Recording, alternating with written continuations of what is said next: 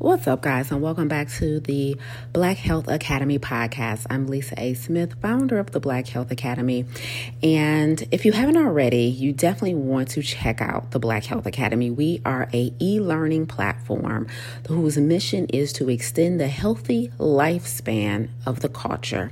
And our mission is, really significant and kind of what I want to talk about today, because I'm constantly, and probably, I work in this space and I live in this health and wellness space, in this plant-based space. So I'm constantly, my ears are always perked up with regard to any information in this space with regard to inequities for people of color in Western medicine. And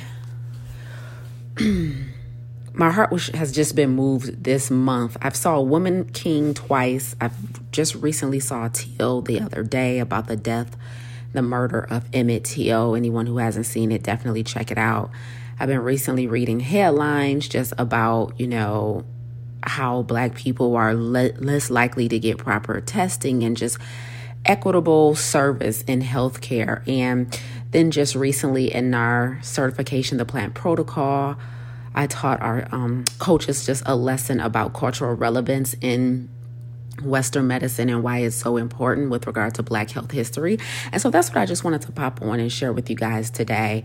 Any of you all who have been following us for any amount of time, that our mission here at the Black Health Academy is to eradicate the most common chronic diseases which disproportionately impact people of color.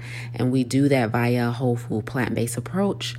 And I've just recently been reminded with just, these wonderful historical films that have come out lately, but then also reading headlines about Western medicine and inequities for Black folks.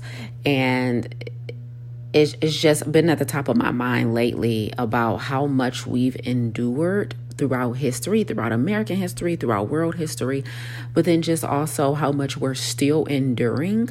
And I want to remind you guys that our health is really and truly our responsibility. Like, our health we cannot take lightly, because there are some things that we cannot come back from. There are some things that it's just difficult to combat. So even if we can come back from them, the battle can be long and arduous and tedious and taxing on us and on our families.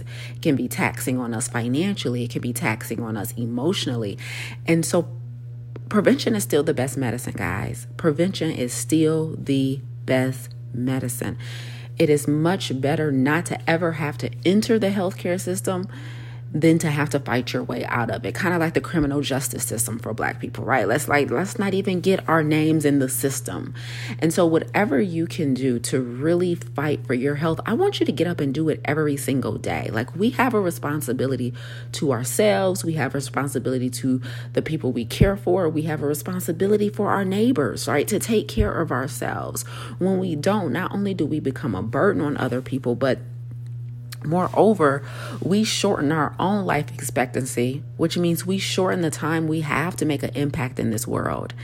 And those of you who have been listening for any amount of time, how much we preach radical obedience here at the Black Health Academy, right? Just surrendering to our assignment on this planet. But the truth of the matter is, we are not able to show up on assignment if we don't feel well. We're not able to show up on assignment if we aren't confident in our body and our appearance. If we don't have, if we're not well rested, if we're not well hydrated, if we're not well fed, if we're not well nourished, it's impossible for us to show up fully on assignment and to our calling on this planet. And I just think it's just important that we're constantly reminded of that. I understand that, all of our situations is different, right? All of our lifestyles are different. All of our upbringings are different. There's so much that impacts the way in which we live, but we have to understand that what we eat, what we drink, what we listen to, what we think on a daily basis has a huge, huge impact on our health outcomes. Like, food is information. Unfortunately, in our society, we've begun to use food as a comfort. We've begun to use food as a mask to mask emotions. We use food as a therapist. We use food as a party favor, right? Like to celebrate. But first and foremost, we have to remember that food is information and food informs our genetic expression. So I know a lot of times one of the inequities that happens for a lot of people of color in Western medicine, and a lot of people in general, honestly, is that, we're told things are genetically predisposed. We're told that things are a result of our DNA and of our genetics. But you have to understand that even if you maybe do have some type of genetic indicator for some type of health challenge, that is not a guarantee that gene has to express itself. And what determines whether or not that gene is going to express itself is what we feed it, what we expose it to in our environment. Food is information for genetic expression. So even though someone in your family may have had type 2 diabetes or may have had breast cancer or may have had lupus, that doesn't mean it's your fate. Our environment plays a huge role in what genes express themselves. Food is information. The other thing we have to remember is that food and exercise are not the only components of health, are not the only components of a healthy lifestyle. So our thoughts, our beliefs, the things we think day in and day out also provides information to our genes. And so a lot of times, one of the things I posted recently is a quote from Hippocrates, that says, it's better to know the type of person that has the disease than it is to know the disease a person has, right? And so that's through kind of speaking to this kind of holistic person, this whole person approach of practicing medicine and practicing healthcare, right? It's better to know the type of person that has the disease than it is to know the disease the person has. And when we're unpacking that, right, it's important to know everything about how a person thinks, how a person lives. What does a person do for a living? What type of environment do they live in? Are they chronically stressed? Are they, suffering from, unresolved trauma? Are they do they feel fully aligned in their life, or do they feel purposeful? Do they feel full? Do they feel like they've reached a point of self-actualization? Do they feel like their gifts and their talents are being realized? And do they feel like they're contributing to society? Do they have love in their life, right? Are their relationships whole and healthy or broken, right? Like, it is better to know the type of person that has the disease, because that is how we can really get to the root of healing. So I just want to remind you guys that, all the magic doesn't happen in the kitchen. All the magic doesn't happen in the gym. It really is, as you guys all know, a lifestyle. But when we think about lifestyle, I want to make sure you guys understand that it's not just about wrapping your brain around eating a certain way indefinitely. Lifestyle has to do with every single choice you make throughout the day, throughout the weeks, throughout the month. Everything impacts health. And sometimes, when we are in a low place, we are in an uncertain place. Maybe we're at a place in our lives where we feel unsafe, unsecure. And that will impact, the vibrational frequency of the body and the mind. And all of that plays a role in our body's ability to fight and our body's ability to really keep us whole and healthy. And so I want to implore everyone listening today, I don't care what area of your life the misalignment is in, I need you to go after it. Don't think that your unhappiness in your job has nothing to do with you being overweight. Don't think that there's a disconnect between the broken relationships you have with your friends or family and the fact that you're currently, battling some type of health challenge. There's a connection there. Like we tend to think that everything is broken up into departments and fragments in our life and in our body. Is how we practice medicine. Like there's a specialist for the kidneys, there's a specialist for the heart, there's a specialist for the brain. And then we think this is my money over here, but this is my job over here, but then this is my relationships over here, but then this is my purpose over here, but then this is my spiritual growth over here. You guys know everything is connected. Everything is interrelated, right? And so whatever area of your life needs attention, don't ignore it, but turn toward it. Turn toward it and do everything in your power to repair it, to bring it back to a place of wholeness, get back to a place of happiness, get back to a place of peace, get back to a place of contentment, get back to a place of joy.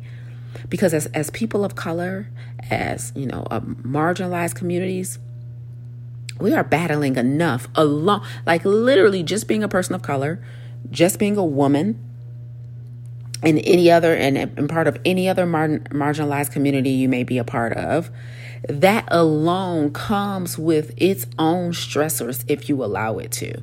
Right? There's some things we don't ask for and we're still met with, right? That alone, those things alone come with things that can weather us. And so we don't want to compound on that by not being responsible, by not being a good steward over our health, by not being a good steward over our money, by not being a good steward over our opportunities. So we have a responsibility to take care of ourselves, to show up every single day out of a spirit of excellence. And we don't want to add to the burden that already comes with being a marginalized person living on this planet. And so I was just, watching these films lately, and they're just being reminded of that.